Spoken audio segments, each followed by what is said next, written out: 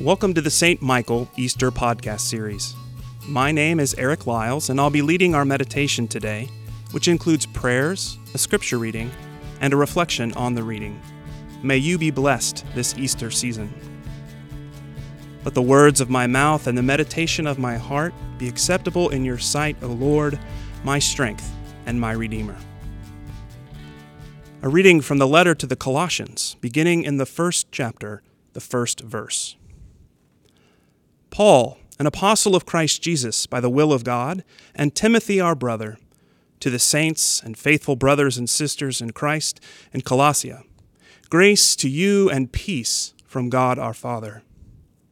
In our prayers for you, we always thank God, the Father of our Lord Jesus Christ, for we have heard of your faith in Christ Jesus and of the love that you have for all the saints because of the hope laid up for you in heaven.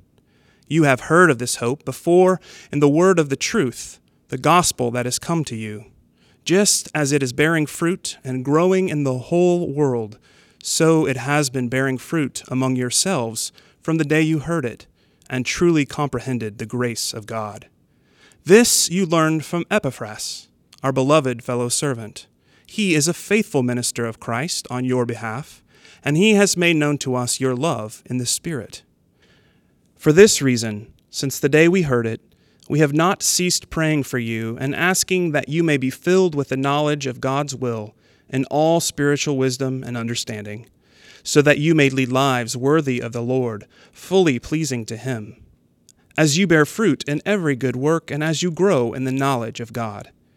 May you be made strong with all the strength that comes from His glorious power, and may you be prepared to endure everything with patience, while joyfully giving thanks to the Father, who has enabled you to share in the inheritance of the saints in light. He has rescued us from the power of darkness and transferred us into the kingdom of His beloved Son, in whom we have redemption, the forgiveness of sins. The letter to the Colossians opens with thanksgivings for their redemption in Christ and prayers for the Christian community gathered there.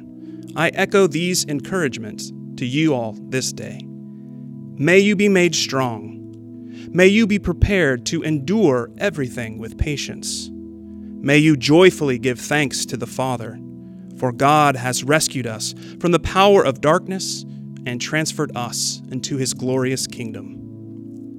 Thank God that the spring season is upon us.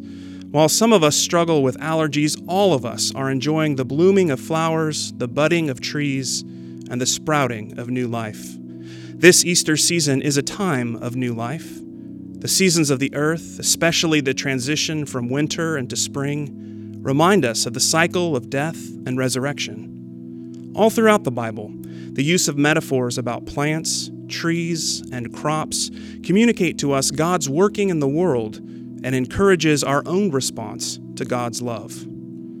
Today in the reading from Colossians, we hear, "You have heard of the hope laid up for you in heaven, before in the word of the truth, the gospel that has come to you. Just as it is bearing fruit and is growing in the whole world, so it has been bearing fruit among yourselves from the day you heard it."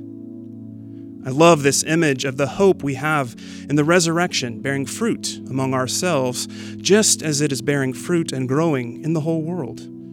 We are given a gift this Easter and spring, reminders of this hope, confident that through Christ we are rescued from the power of darkness and transferred into His glorious kingdom. This image of being transferred from one kingdom to another stirs up for me the image of refugees, those leaving behind the world that they knew and entering a brand new environment, a land filled with new sights, smells, sounds, even a new language.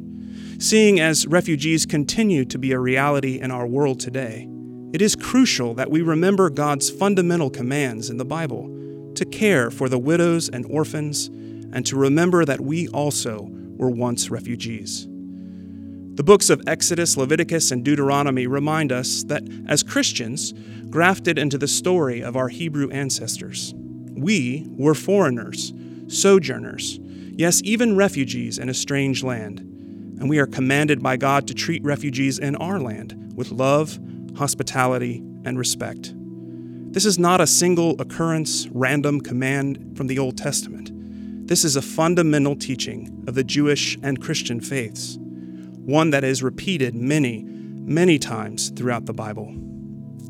Today we are reminded that we have been refugees, and that through God's good gifts we have been welcomed into a new land. We have been transferred into God's kingdom. The Greek word for this kind of transfer from one kingdom to another is methistemi. When one ancient empire defeated another, it was the custom during these times to take the population of the defeated country and transfer them to the conqueror's land. In our case, Christ has conquered our old homeland of darkness and death and transfers us into the kingdom of God, the kingdom of light and life. In Christ, we are transferred, moved, deported from one kingdom to another, from one way of living into another. Nothing is as we have once known it. Being rescued and transferred into the realm of Christ and sharing in the inheritance of the saints in light means that we are not only expected and called to live in Christ, but also enabled to do so. Even if imperfectly, redemption and release do not merely offer us new self-image and new intentions. They empower in Christ new actions. As Christ is reconciling us to God, how can we, as members of Christ's body, best welcome and embrace those who might differ from us, especially those who are living through fear and exclusion in the world around us? Let us pray together as our Lord has taught us. Our Father, who art in heaven, hallowed be thy name. Thy kingdom come, thy will be done, on earth as it is in heaven. Give us this day our daily bread, and forgive us our trespasses as we forgive those who trespass against us. And lead us not into temptation, but deliver us from evil. For thine is the kingdom, and the power, and the glory, forever and ever. Amen. O God, the author of peace and lover of concord, to know you is eternal life, and to serve you is perfect freedom. Defend us, your humble servants, in all assaults of our enemies, that we, surely trusting in your defense, may not fear the power of any adversaries, through the might of Jesus Christ our Lord. Amen.